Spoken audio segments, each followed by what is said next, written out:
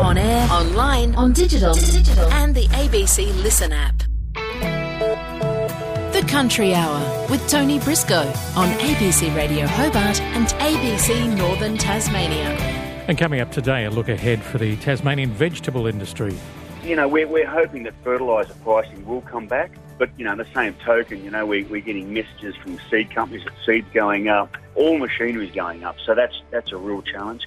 And then you've got to get it. You know, we're putting orders in now for specialised machinery that's going to be, 15 months. And Tas Women in Agriculture looking at more face-to-face events next year.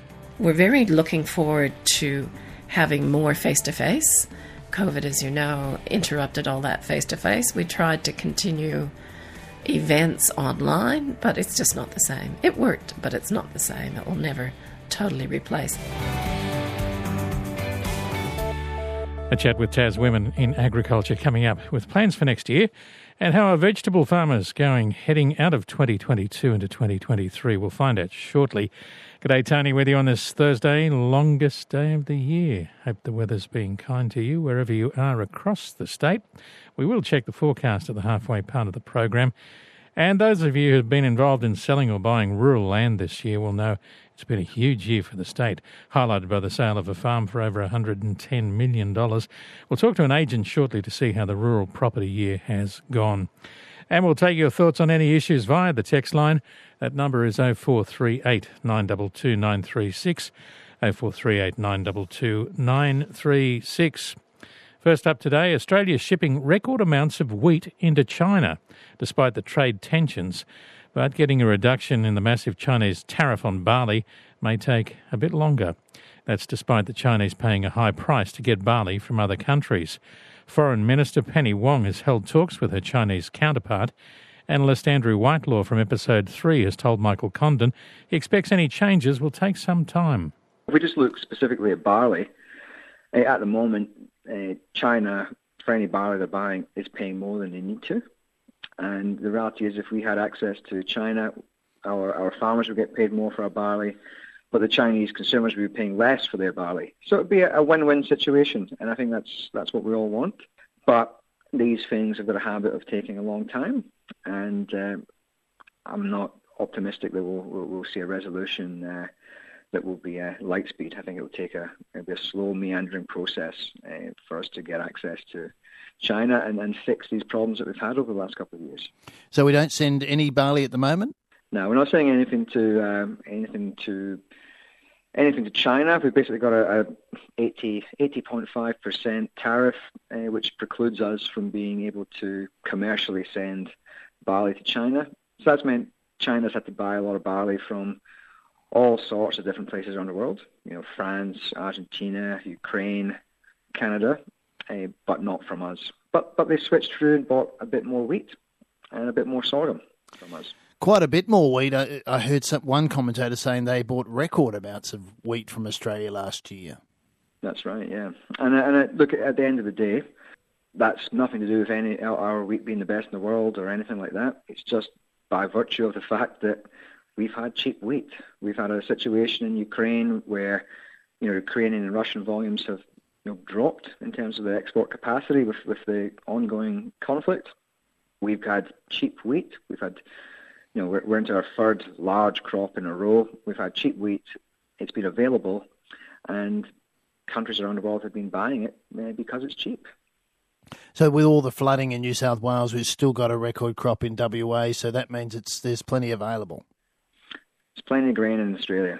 We've got carryover from the previous year, and the crops have generally been pretty well, and probably a lot of the quality is probably slightly better than people were expecting, even on the East Coast. So we've got the yields, and we've got the volume, and so it's going to be a large crop, despite all the problems we've had in New South Wales and Victoria. It's a big crop, and supply and demand comes into it, and we see these big discounts. We see this every time we have a big crop, that the grain starts to become discounted, and that's just natural supply and demand. And in terms of the record we're sending to China, how much are we sending? Like how many million tons are we sending to China in wheat? I don't have it off the top of my head, the actual number, but it's large. And we can see definitely the composition of our trade has changed a lot in the last couple of years. We've gone from heavily being an exporter of barley to China to really being a big exporter of sorghum and wheat. And so that's a real reversal in the trade flows, but it's huge volumes. And that's what's interesting about it is China's been a big importer in the last 2 years of all grains, corn, wheat, barley from around the world, and we're just managing to pick up, a big chunk of that. So is it a sign that they haven't had great seasons or great production of grain in China, that although they don't advertise it? Yeah, well, I think the fact that we've gone from, let's say, 2 or 3 years ago, they would import about 15 million tons or thereabouts of wheat, barley, corn combined. 2021, they imported about 55 million tons. And this year, slightly less, but still large volumes, I think about 30-odd million tons. That's normally the sign of a supply issue, not a demand issue. And so they have had issues around floods and droughts over the last 2 years. And so the expectation would be that it's probably not quite as rosy as you would expect in China, or as they would have you feel. Right, but they never really advertise it. It's always a record year. That's what they say officially, isn't it? Yep. It beggars belief when you consider how much they're buying. Correct. So, but I think that is an issue to look forward to, is when they start going back to normal levels of imports, and it takes some demand away. Because as much as we have these perfect years, they do have a lot of grain production in China. Well, they're the world's biggest producer of wheat, aren't they? That's right, yeah. But they eat it all. And I think with Penny Wong, if we could just get some of that barley in, it would help pump up the price of the barley. Not to mention the wine. And the wine, and remove some of the issues around meat. And lobster, yeah, but beef too. That would be a big fill-up for the beef industry too. It's a big market, and look, as soon as we get open to them again, we'll be importing large volumes of barley again into China. That's just the way it will go. All be dependent on price. Andrew Whitelaw, a grain analyst, with Episode 3, talking there to Michael Condon about the grain trade with China. Following Foreign Minister Penny Wong's visit to China this week, which has signalled a potential improvement in trade agreements with that country. But if the Australian lobster ban is lifted in China, what will happen to the domestic and emerging international markets that are taking its place? Seafood retailer and exporter Ferguson Australia's Group's Managing Director, Andrew Ferguson, says even if bans are lifted, it will take some time to trust the Chinese market again. Yeah, well, we can't forget about China, I don't think, because it's our biggest trading partner. So, yeah, good to have relations being reset and hopefully getting back on track. Lobster markets did diversify since the initial bans. What might happen to those newer markets if China comes back on board? Well, we'd like to think we could keep diversified as we've started out, and it's hard to, not ideal stopping and starting and changing, your business plan. I think we've done, we spent a lot of money in developing new opportunities with new packaging and things for the local market as well. The local customers that we've got, there's a lot in it. I guess we know China wants the lobsters, and it would be a shame to lose, to go all jump back into China again. Now, I'm a little bit mixed, I guess, my feelings about it, because we've been bitten before, and we don't want to get bitten again, and we'd have to make sure that it's, the volatility of it, is not there as much. It's sort of interesting question, really. Do you think that relationship's been permanently changed, that exporters might not ever completely trust the Chinese market again?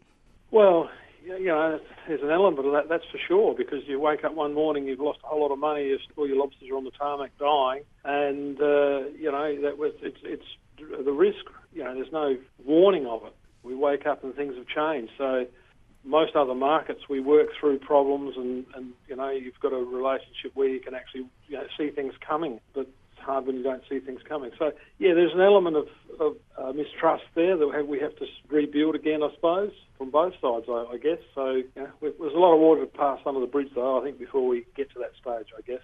And one of the things that happened in the last few years was an improvement in the domestic market. What might happen to that if lobsters start going back into China? I mean, we're like other buyers on the beach. We have to be competitive to buy lobsters from the fishermen. And if the market, if we can't compete and buy fish, well, we just can't buy fish for whatever market. And obviously, we want to achieve the highest prices we can for the lobsters, so that we earn the respect and the trust of the fishermen. So yeah, it's how it works. So obviously the market that pays the most money generally gets the fish, I guess. Now that we're a few days out of Christmas, how has the local demand been? It's been very, very good. We're cooking flat out every day here and Port Macdonald, and a bit in Lincoln today too, I think. So it's been very good. I mean, the supermarkets have got plenty of lobster, I believe.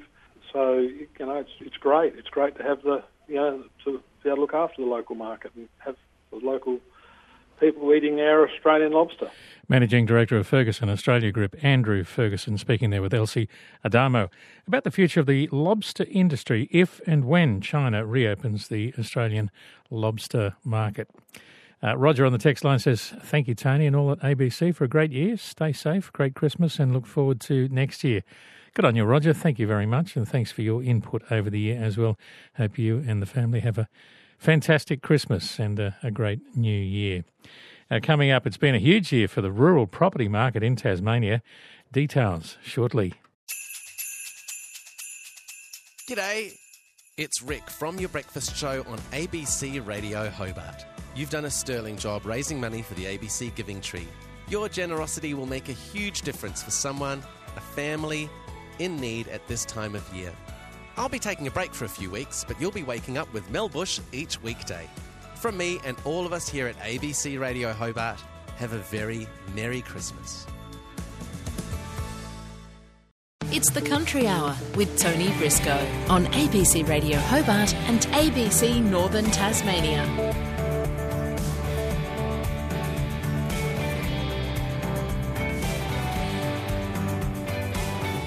And that text line number, by the way, 0438 922 936. It has been a phenomenal year in real estate, according to rural specialist for Elders, Crichton Horton. Agricultural land values have risen between 30 and 40%. Properties are changing hands quickly. Crichton says there's plenty of money flowing in ag at the moment, despite months of terrible weather. Meg, the last 12 months has been phenomenal. It just keeps getting dearer. We get to the stage now we're struggling to find the right properties. Oh my goodness, what do you mean? Well, people are putting properties on the market and they're selling probably faster than we can find, good quality properties in particular. They keep getting dearer. There's still a lot of, or has been certainly a lot of demand out there the last 12 months. Some corporate, some private. It's just climbing all the time. What do you think is going on there? It's very common, obviously, for properties to change hands a lot during things like drought, but obviously that hasn't been the problem. Look, I guess the commodities is quite good. The stock is quite expensive. There's plenty of money being made in the rural sector. The dairy industry is quite buoyant. The beef industry is quite good. So there's plenty of money flowing through, and it just passes on and comes back to the land. People want to improve, and as they buy more land and pay more for it, their asset then gets a step up. If they've paid $10,000 an acre for a block and they buy the one next door for 12 or 13, all of a sudden that block that they've bought is an extra $3,000 an acre in their equity. So it all works along, and there's some corporates coming in, of course. If you could put a ballpark figure on how much you reckon prices have gone up over the last year, what would it be? Oh, look, I reckon, depending on where it is and what it is, but some properties have gone up probably 30 to 40%. Wow. Who's buying those? I've sold some properties on King Island this year that a guy had. He paid $4,000 for 4 years ago, almost to the day, and sold it for $8,000. Speaking of King Island, what's been happening over there? That's an area that you're quite fond of? Yeah, look, there again, it's like everywhere else. King Island country in the last 7 or 8 years has gone from $1,500 to $2,000 an acre up to that even a little bit over $8,000 an acre now, and very well sought after. Has what's been happening with dairy over there? I know that there's not many dairy farmers supplying the King Island dairy anymore. Have those been changing hands? Look, the dairy farms haven't been changing hands in-house a little bit, but nothing majorly in the dairy industry on King Island. The farms seem to be getting fewer and fewer. There's been a few turned to beef and a few sold off. Look, certainly nothing expanding in the dairy industry that I can see at the moment. Just thinking over the last year, are there any properties that really have stuck out in your mind? Look, there's been some quite good ones in the Circular Head area that's been sold to some of the corporates. Magnificent properties, and they've made exceptional money. Or at the time we thought it was exceptional money, but here we are 12, 14, 15 months later, and they're probably worth $3,000 or $4,000 an acre again. And look, I think Meg, we're probably hitting a stage now where it's settling. I don't say there'll be a correction, but I think it'll settle a little bit. So it'll be interesting to see over the next 12 months where we go, especially with interest rates and things like that starting to move. So a bit of settling. That was my next question was, what are you foreseeing over the next 12 months? Look, that's really hard to comment on, because 12 months ago I would have said, look, I think we've peaked and it's going to settle, but it hasn't, and it kept going up. So yes, obviously. So, but I think there must be a point of no return. And like I said, interest rates are lifting, all that sort of stuff. So, like I said, I don't think we'll see a reduction, but I think I'm tipping that we've sort of peaked now, and we'll probably settle along where we're sitting at the moment. And at the moment, land, good countries ranging from $12,000 to $20,000 an acre. Just a casual $20,000 an acre, no worries. That's it. I was talking to a guy last week that I didn't sell it. I think it was a private sale, but I heard of one block being sold for $21,000 an acre in that Burnie district. Lucky to be the owner selling that on at the moment. Absolutely. We've been hearing lots of warnings about people defaulting on their loans, their mortgages for homes. Is that common in the farming world? Look, doesn't seem to be. I would have to say it's been a number of years since I've had to sell a farm under a mortgagee system. At the moment it's quite buoyant. Most people are getting on quite okay with the loan debt to ratio and handle it quite well. Well, that's good to know. That could be quite heartbreaking. Yeah. Well, look, as I said, with the commodities and prices moving forward, people have taken that into account. It'll be interesting as interest rates rise, and depending. We're talking 6, 7, 8%, which is not a lot compared to 15, 16 years ago when it was 18%. And we all had properties back then and managed. We probably didn't make much money, but we managed to hold on to them and make a living out of it. So the real estate industry, and the rural real estate industry in particular, has always been stable. It'll occasionally have a correction, or it'll sit for 3 or 4 or 5 years, but it generally keeps moving forward, and it seems to be all over the country. So I don't say there's any bad days coming, but it'll certainly settle down a little bit. Great. Thanks, Crichton. No worries, Nick. Merry Christmas. Have a good holiday. I'm planning on it. Me too. Yeah. Elders Rural Specialist Crichton Horton speaking there to Meg Powell, our reporter, about a phenomenal year in agricultural real estate. And if you're wondering how many acres to the hectare, 2.47, just under 2.5 acres to the hectare. So it's big money, isn't it, when you're talking 21,000 per acre? What's that, about 50,000 per hectare? That's big money. Okay, how's the vegetable industry heading into a brand new year? We'll find out in just a moment. Know your emergency plan this summer. A third consecutive La Nina. And rely on ABC to be with you. What can I do? Broadcasting up-to-the-minute critical information. We have issued an emergency warning. Online at ABC Emergency and on your local ABC Radio. ABC Radio, reliable source for information. Stay safe, stay connected. I don't know what I'd do without the ABC. Download the ABC Listen app and stay connected with your local ABC radio station. Coast to coast, this is the Country Hour with Tony Briscoe on ABC Radio Hobart and ABC Northern Tasmania. Well, floods, fertiliser shortages in a lot of things. It's been one heck of a year for vegetable growers in Tasmania and indeed across the mainland as well. Some interesting vegetable prices during the year, some shortages as well. Remember the lettuce, the $12 lettuce? So how are vegetable farmers approaching the new year? Reporter Meg Powell managed to catch Harvest Moon's Mark Cable in a quiet corner of an airport to have a chat about the year that was in the vegetable industry and also his appointment to the AusVeg board. It's obviously representing Tasmania and obviously just representing our whole industry to make sure we get the right outcomes for veggie producers Australia-wide. Basically, it's 4 meetings a year, monthly phone link-ups with the executive board, and as I said, just to make sure that AusVeg is on the and making sure that our levy funds are directed through HIA in the right direction. Just another hat for you to add to your wall there, your large wall. Well, look, it's more about making sure that we get the right messages across to the industry. So Mike Radcliffe had done that well for the last 3 years. Since he sold his farms, he's no longer a veggie farmer. So there was a position vacant, and they asked me would I help and represent, and I said, of course, for the better of the industry. And hopefully I can create some better for the industry. Speaking of the industry, it's the end of the year now. What has this year looked like for the vegetable industry? For the fresh market, guys, look, it's been challenging but very rewarding. Veggie prices right across the board for the last 12 months have been quite strong, or 10, 11 months.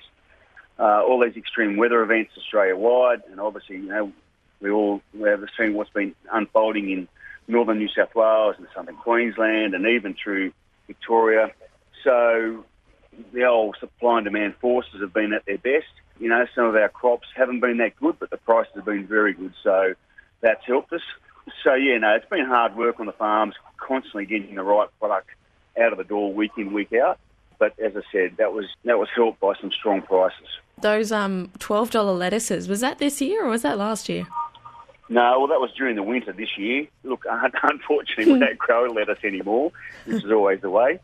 For many years, we battled with iceberg. So, but, good on to those guys. But similarly, we've had strong pricing for cauliflowers, for cabbage.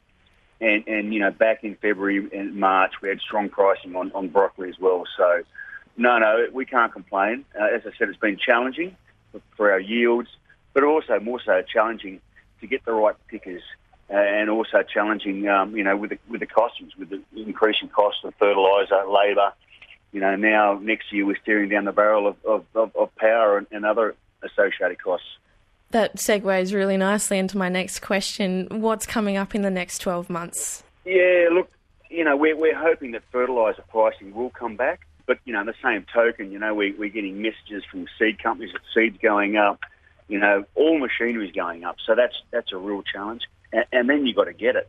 We're putting orders in now for specialised machinery that's going to be, 15 months. I mean, it's basically just 12 months just for a basic tractor. And again, we're looking at, 25 to 30% increases on gear. So that's a real challenge. Look, the labour one has settled down, Meg, and we've been very fortunate in Australia. We've been able to tap into the Pacific Islands. So that's worked really well. We've got plenty of labour, even though the costings of it have increased with all these new wage increases and restrictions and other issues as far as piece rates and penalty rates. So, but at least we've got labour, because that has been a real challenge over the last 2.5 years during COVID. A nice change then. Yeah, look, it is. The semi-skilled labour segment is still very tight. And obviously, in the veggie game, we're competing with the berry industry, we're competing with the salmon and the fish industry. There's a lot of good things happening in Tassie. So, there's that area of semi-skilled, whether it's forklift drivers, truck drivers, tractor drivers, very vital parts of our operation. It's a very tight and competitive market. So that's probably the biggest challenge at the moment. All this talk of food is making me a little bit hungry. I'm gonna confess. What's on the Cable family table for Christmas? Oh, definitely loads of broccoli and spinach. Of course. Greens, very important. Greens. Lots of greens. And I've got to say spinach at the moment, especially with all the concerns at the moment over food safety in the spinach sector. So luckily, Harvest Moon grows lots of spinach for all the major packers in Australia, and I can say with confidence that it's not our spinach at the centre of this turmoil, and our spinach is safe, and most of them are within Australia. Unfortunately, it's just one little isolated grower in Victoria that's had an issue with some contamination, weed contamination, and but yeah, no, lots of greens. Meg, hopefully we'll have some fresh green beans, some broccoli and spinach. Yum. Now, without being rude here, how on earth do you make spinach taste good? Got any tips? Straight off the paddock. It is the best. Oh, well. Straight into a salad, or even with some prawns. It's pretty good. Oh, I can't think of anything worse, but I'm sure to each their own, hey? It's the Popeye food. Look at it. It's Popeye. I'll keep these muscles small for now. Thanks, Mark. Anything you want to add to all that? No, look, I think the industry in Tasmania is in a pretty good position. So both fresh and processing and all the cropping industry. So, yes, poppy guys are doing it a bit tough at the moment, but by and large, I think, there's lots of positives out there, Meg. We've got these water schemes rolling out. Again, we've got some of the best soil in Australia. We've got the freshest air and the most reliable and freshest water. So I think there's lots of positives, and hopefully we'll have another good year rolling into 23-24. Mark Cable, Merry Christmas. Have a great holiday. Thanks, Meg. You too and all the team at ABC Rural. Yeah, thank you. Harvest Moon co-owner and newly appointed AusVeg board member Mark Cable, reflecting with Meg Powell on the highs and lows of the vegetable market over the last year. And still to come on the Country Hour, we'll hear from Tas Women in Agriculture about their New Year plans. Also, some interesting decisions with rural internet connections. A few interesting ones which you might find amusing coming up. Plus a check on the weather, of course. First up, the news headlines with Michael Della Fontana. Thank you, Tony. The medals of Sir Ernest Edward Weary Dunlop have been stolen during a burglary in Melbourne. Letters to and from the Australian war hero, along with other jewellery and electrical equipment, were also taken during the break-in in Toorak earlier this week. Dunlop was an Australian surgeon who became known for saving the lives of hundreds of fellow inmates in World War II Japanese prisoner of war camps. The Tasmanian government has engaged a rural healthcare provider for Campbelltown, though it's only a temporary solution. Last month, residents in the Northern Midlands town of Campbelltown grew concerned the local hospital run by the state government was going to be left without a doctor after the current provider announced it would stop providing GP services. Health Minister Jeremy Rockliff has today announced the government has secured a temporary agreement with Oka Health, which is considering opening a private practice in the town. And all-rounder Cameron Green says his quiet start to the Test summer has been a result of the Australian team performing well. The 23-year-old Green wasn't required to bat in the first Test against the West Indies and made single-figure scores in the second Test. More news at 1 o'clock. Time now to check the latest on the weather. Michael Conway joins us from the Bureau. G'day, Michael. G'day, Tony. G'day, listeners. Yes, and it is Christmas, Michael. Remember? Oh, not Easter. Yeah. That's okay. Merry Christmas. Did you feel like a bit of a bunny, did you? If people weren't listening yesterday, then Happy Easter. That's okay. That's okay. I do that. I feel about 2 inches tall then. No. I've got over it now, Tony. No, I thought you might have got an Easter egg when you got home, maybe. But you didn't. Okay, we better talk weather. The rainfall, what's been happening, any? Yeah, there's been one location, namely King Island, has had any rainfall up to 9 a.m. this morning, and they had 2 millimetres there at King Island Gauge, and then also at the City of Melbourne Bay, which is another site on King Island, they had 2 millimetres. No rainfall elsewhere around the state, and no rainfall since 9 a.m. this morning. Yeah, there you go. I didn't know there was a City of Melbourne Bay on King Island. Yeah. Interesting. Not sure exactly where it is, but it's up there on King Island. Things you find out. Yeah. Via the weather. Now the outlook, the all-important outlook as we head into the Christmas weekend.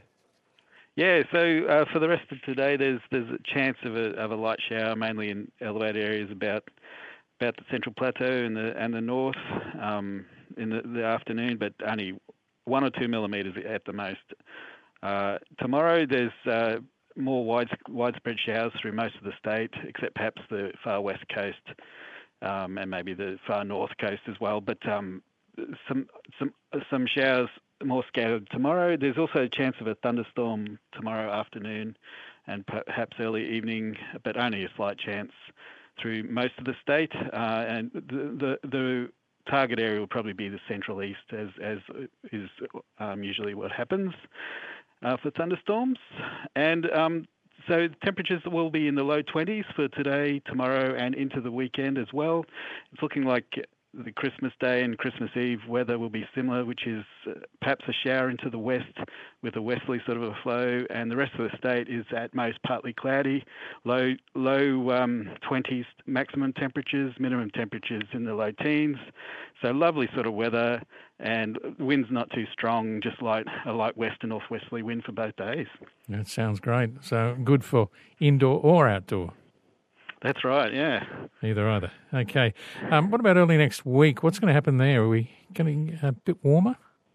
Yeah, so into next week, we get some really warm air coming down, and the whole of the western mainland is warming up at the moment with the monsoon trough developing in around the top end, and it's dragging some hot air down, and then that gets dragged down with a trough coming over the Bight into next week, and we start to really warm up. We're expecting temperatures around the 30-degree mark, perhaps on Wednesday and Thursday into southeast Tasmania, and perhaps a day earlier up into the north, so maybe Tuesday, Wednesday for Launceston, maybe near 30s, so high 20s, early 30s sort of range. So yeah, quite warm, and on Tuesday to Thursday next week, and the minimum temperatures overnight could be close to 20 on a few of those days, so very warm conditions.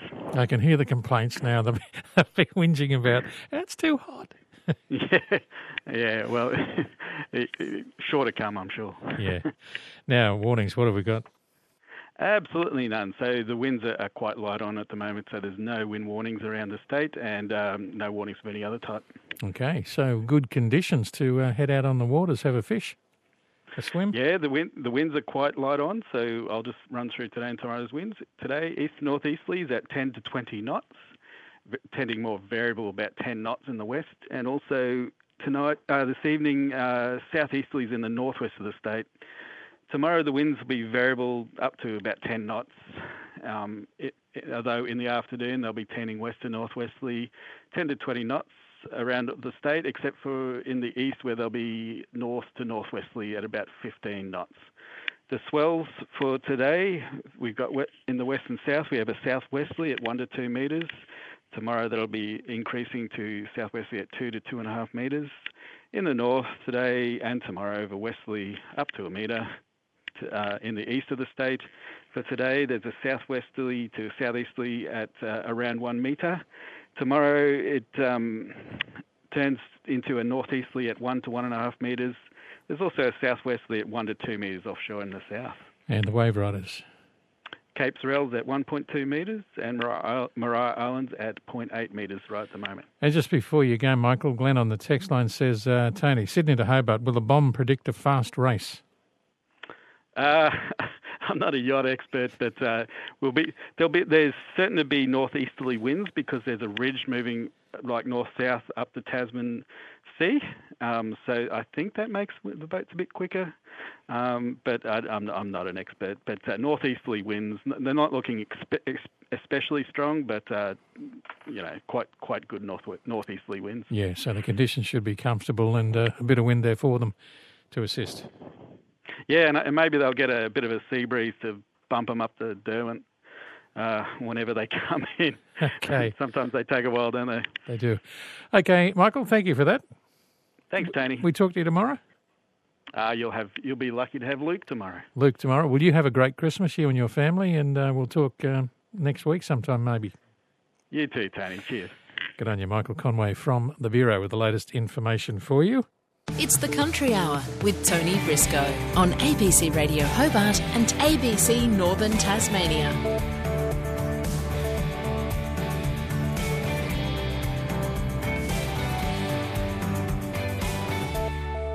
0438922936, that text line number. And this year you've probably heard a lot of references to living in a post-COVID world. While the virus is still around us, ag industries and the people that work in them are getting on with business, especially at the moment with all the harvests going on, including not-for-profit group Tas Women in Ag. Larissa Smith sat down with executive member Di Barr to find out what's in store for the year ahead. Our revenue is based on grants and also our members' fees. So we're actually looking to do a lot more technical professional development or technical development in the agriculture sector, 2023, 4, 5. So that's part of the plan. We are a female-based organisation, so we'll be looking at doing our technical training focused on women's learning. Men are welcome, but it'll be learning for women at the heart of what we're doing.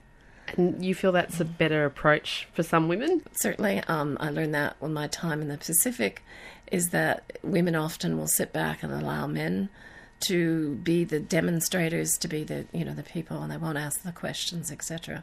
So we are implementing female-focused learning. Doesn't mean that can't be learning for everybody, but it'll be the women that get the opportunities to demonstrate first, etc. And what are the sorts of themes that you'd like to run through the next year if you are doing some special training? We'd very much like to do the Beyond the Farm Gate methodology that we've used in the past. It'll be visiting farms to getting to know other people, networking, see mutual problems and solutions, and share innovation. And then in the later part of the day, we'll do some form of technical training. And the things we've identified from our survey of members is farm safety, including dam safety and fire safety. We'll be working with partners to actually implement this. So, for an example, the fire safety will be with Red Hot Tips from the Tasmanian Fire Service. Also, a lot of our members talked about the importance of understanding financial structures and succession planning. There's a lot of issues around family farms and how you plan in advance for that succession planning. Biosecurity is also another big one, and the enhanced risks because of climate change. We will be getting more and more pests at different times, and it's really important that people understand if they notice something on their farm, what to do and how to go about it.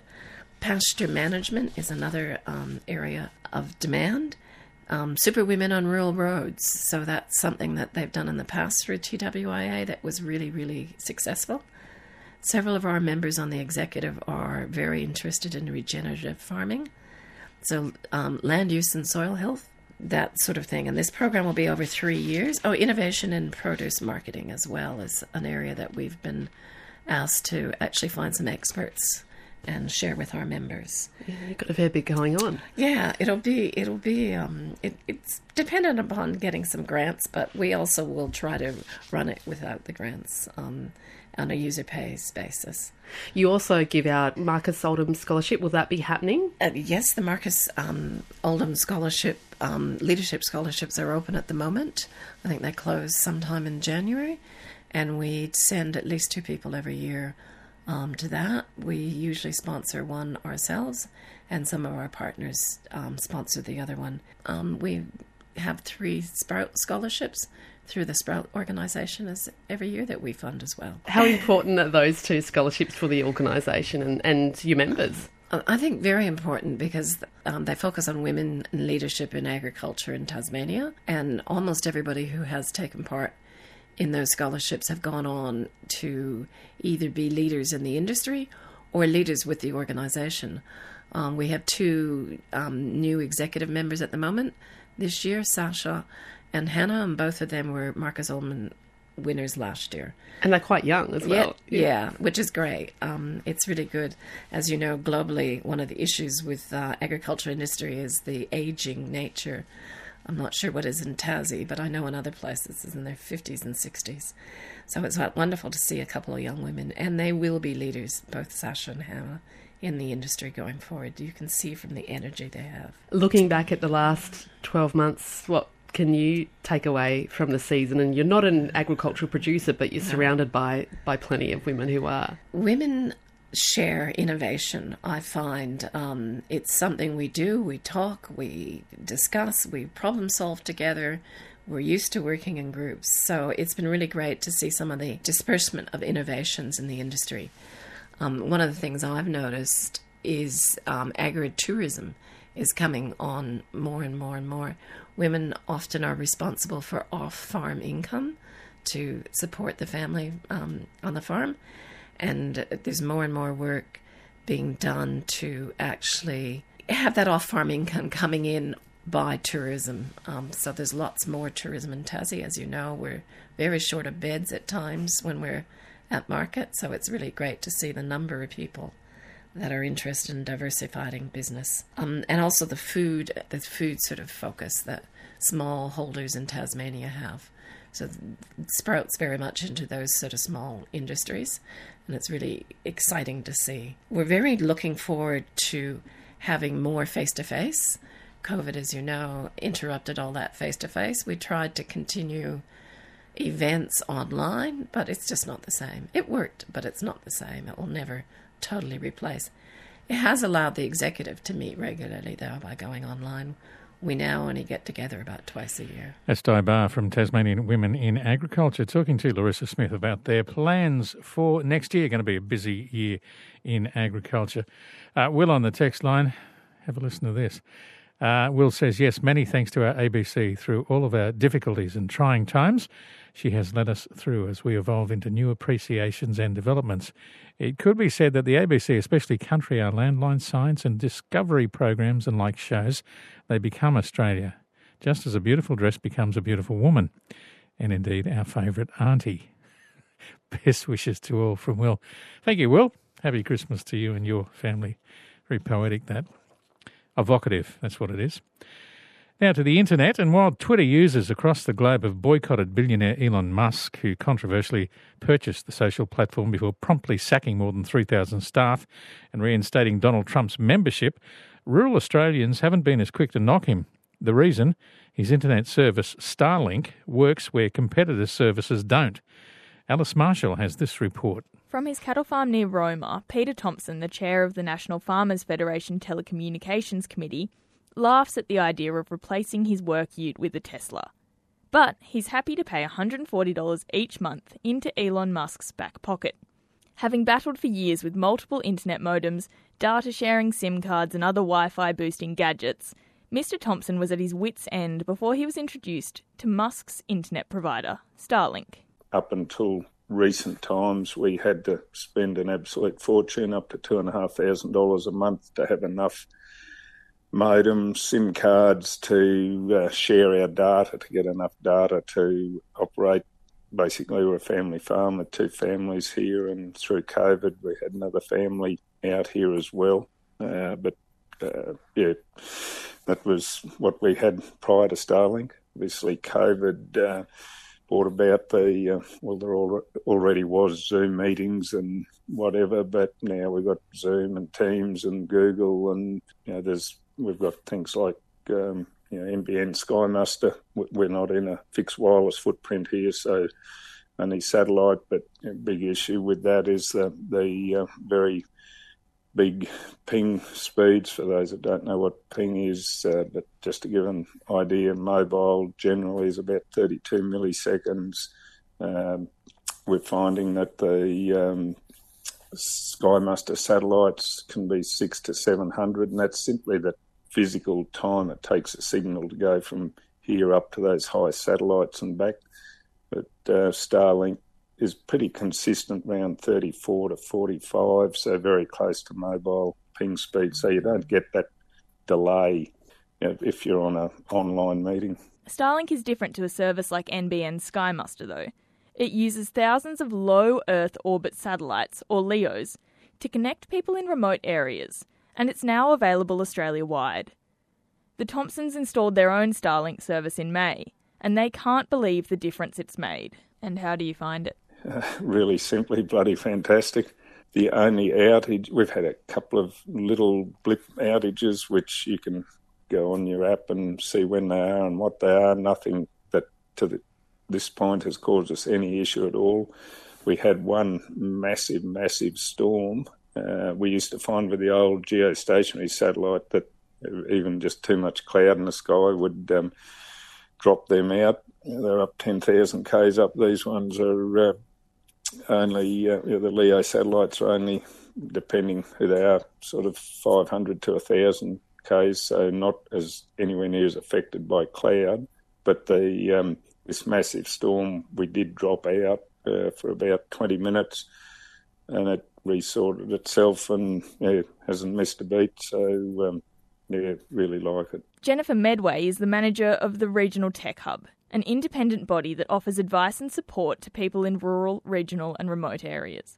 She says they've seen a big uptake in people switching to Starlink across Australia, and that it benefits everyone in rural and remote areas, not just those who sign up for it. It's a slightly different model perhaps than what we're used to in Australia. For instance, Starlink want to sell straight to the customers, whereas, we can see with NBN, for instance, there's retail service providers that are actually the ones that are the interface with consumers. So, look, they are doing things a little bit differently. And with that competition and with that new edge of a way of doing business, it certainly, disrupts the market somewhat. But that's a good thing. And I've, speaking with some of the other providers, it's a good thing that, there is options. To be honest, people, I'm sure, some of the other providers, if they're helping service people in rural regional, then that's a good thing. And look, we do find that the people that do that have installed Starlink are actually enjoying that service. We don't hear too many issues, given the fact that there are some there are challenges around the fact of not having shop fronts, for instance, in Australia, or that sort of connectivity that they can actually speak to someone. But there are other positives as well. But on her family-run grain and cattle property near Glenmorgan on Queensland's Western Downs, Wendy Henning feels like she's tried every gadget available. We're on Sky Muster Plus, so when there seems to be, whatever it was and whatever reasons that, our service isn't strong enough for us to be doing what we're wanting to do on our devices, we then hop onto our mobile data plans, and we will hotspot devices if it's not directly linked with a data plan. We'll hotspot to laptops and things to that to be able to ensure that we can have that connectivity. Along with that, we have significant family data sharing packages on our mobile phone plans, which we use as our backup for hotspotting and also for data downloading and uploading as well. And for that, we aren't in a mobile service guaranteed area. So, some probably say we are, but we don't. So we've then got a mobile booster as well, the old Selfie system, and we've recently upgraded that as well, so that we've got a tower to make sure we have enough connection when the power's running to the internet in whatever way we can. Despite all of this, it's the thought of changing internet providers yet again that is holding Wendy Henning back from installing Starlink. Yeah, so I have been looking, and I suppose now after so many years of different, solutions being sold to us or being advised to us that, are going to be the golden egg of our connection problems. I am very aware of the Starlink system and of people that have made that changeover and are loving it. I guess the cynical is probably where I would describe myself at the moment, and just sitting back and watching, because that's how we were sold our mobile data plans, and that's how we were sold our Sky Muster plans and things. These were going to be our answer. So I guess I'm sitting back just watching to make sure. Yeah, Wendy Henning running a family cattle and grain business near Glenmorgan on Queensland's Western Downs, ending that report from Alice Marshall on the internet problems in some rural areas and the possible fix of that problem via Starlink, the internet connection satellite service owned by Elon Musk.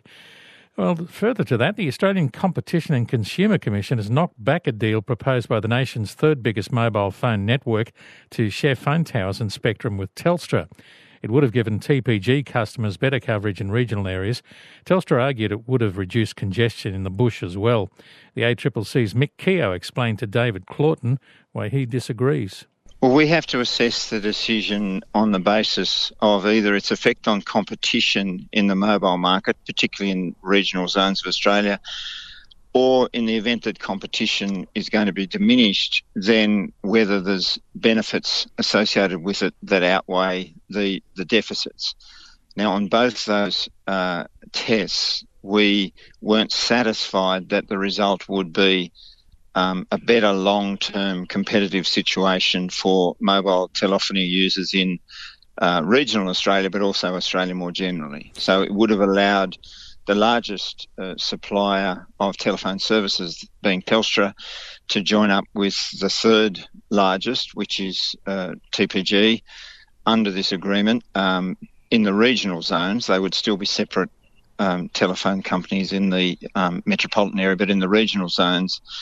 And our concern is that reduces the potential future competition, which of course we know is critical to improving coverage and getting better telecommunication services in regional areas. But for TPG, it would have improved their coverage in regional areas, yeah?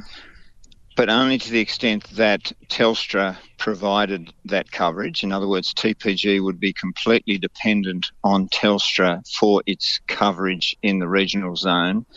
And in the case of 5G services, would actually have to wait 6 months after Telstra switched on 5G services in regional areas before it could also offer 5G services. So, yes, it would mean that TPG customers would obtain coverage in a lot of areas in the regional zone that they don't currently have it, but it also meant that longer term it would be entirely up to Telstra to determine what investments to make to improve that coverage. It would result in one completely dominant supplier of networks in the regional zones, and that would be Telstra. And that dominance would be on the basis of both the number of towers and the infrastructure they have in those zones and the spectrum that they would acquire in those zones as a result of this deal. And our concern is that would mean that other providers either wouldn't enter or, in the case of existing providers, would see that it's no longer worth their while to try and expand their coverage because Telstra is so dominant. So I guess we likened it to the recent football grand final where one side was so dominant that the other side no longer was competing effectively, and therefore no advantage was coming out of that competition. And no one likes to watch a one-sided match. Now, Telstra and TPG offered court-enforceable undertakings to address your concerns. Why wasn't that good enough? When we had a look at the undertaking that was offered, it consisted of principally a provision that TPG wouldn't decommission any of its existing infrastructure in the short term. There were quite a few qualifications on that. Remembering this deal involves TPG shutting down some hundreds of its existing towers and giving another 169 to Telstra as part of the deal. So basically the undertaking really only secured what was already going to happen, because a lot of those towers were under leasehold agreements which would require TPG to continue to have them in place for at least some period of time, and we weren't satisfied that longer term, particularly over, say, a 10-plus year period, that those towers would be maintained. And that, of course, then meant any chance of TPG, for example, further developing its coverage in regional areas, or indeed combining with Optus, for example, and really creating a competitive second coverage in regional areas, would have disappeared. Well, this is a huge concern, isn't it, for people living in regional areas, particularly when there are emergencies and they need access to mobile phones. And so what do you think is the future then? What's going to happen next for people living in rural and remote areas, desperate for improved services? Well, there's a couple of points you're covering there. One is what happens next. Well, it's obviously up to any of the parties involved in this decision to appeal the decision should they wish to, and that could go to the Competition Tribunal or ultimately the courts. So that is a process that obviously the parties will be considering. The second is that there's already an inquiry underway, the Regional Telephone Infrastructure Inquiry, which is looking at specifically the issue of resilience of mobile telephone infrastructure during emergencies and what arrangements might need to be put in place there. So that may involve, for example, a recommendation for compulsory roaming during periods of emergency, or some other arrangement so that the sort of problems that were encountered during the Black Saturday fires a couple of years ago hopefully won't arise again, and that people will still be able to get mobile coverage even if one local tower is knocked out. That's Mick Keogh speaking to David Claughton about the ACCC's decision to reject a proposal for TPG to merge some services with Telstra. Ending the Country Hour for today. Just before we go, Doug from White Beach. G'day, Doug. He says, hi, Tony. City of Melbourne Bay named after shipwreck of that name. Nice coloured rocks and foreshore, lovely place. And all of King Island was there 5 years ago. Best wishes, Doug from White Beach. Thanks, Doug. You have a great Christmas too, you and your family. Okay, Country Hour again tomorrow. Richard Bailey will wrap up the livestock markets. We'll catch you after midday.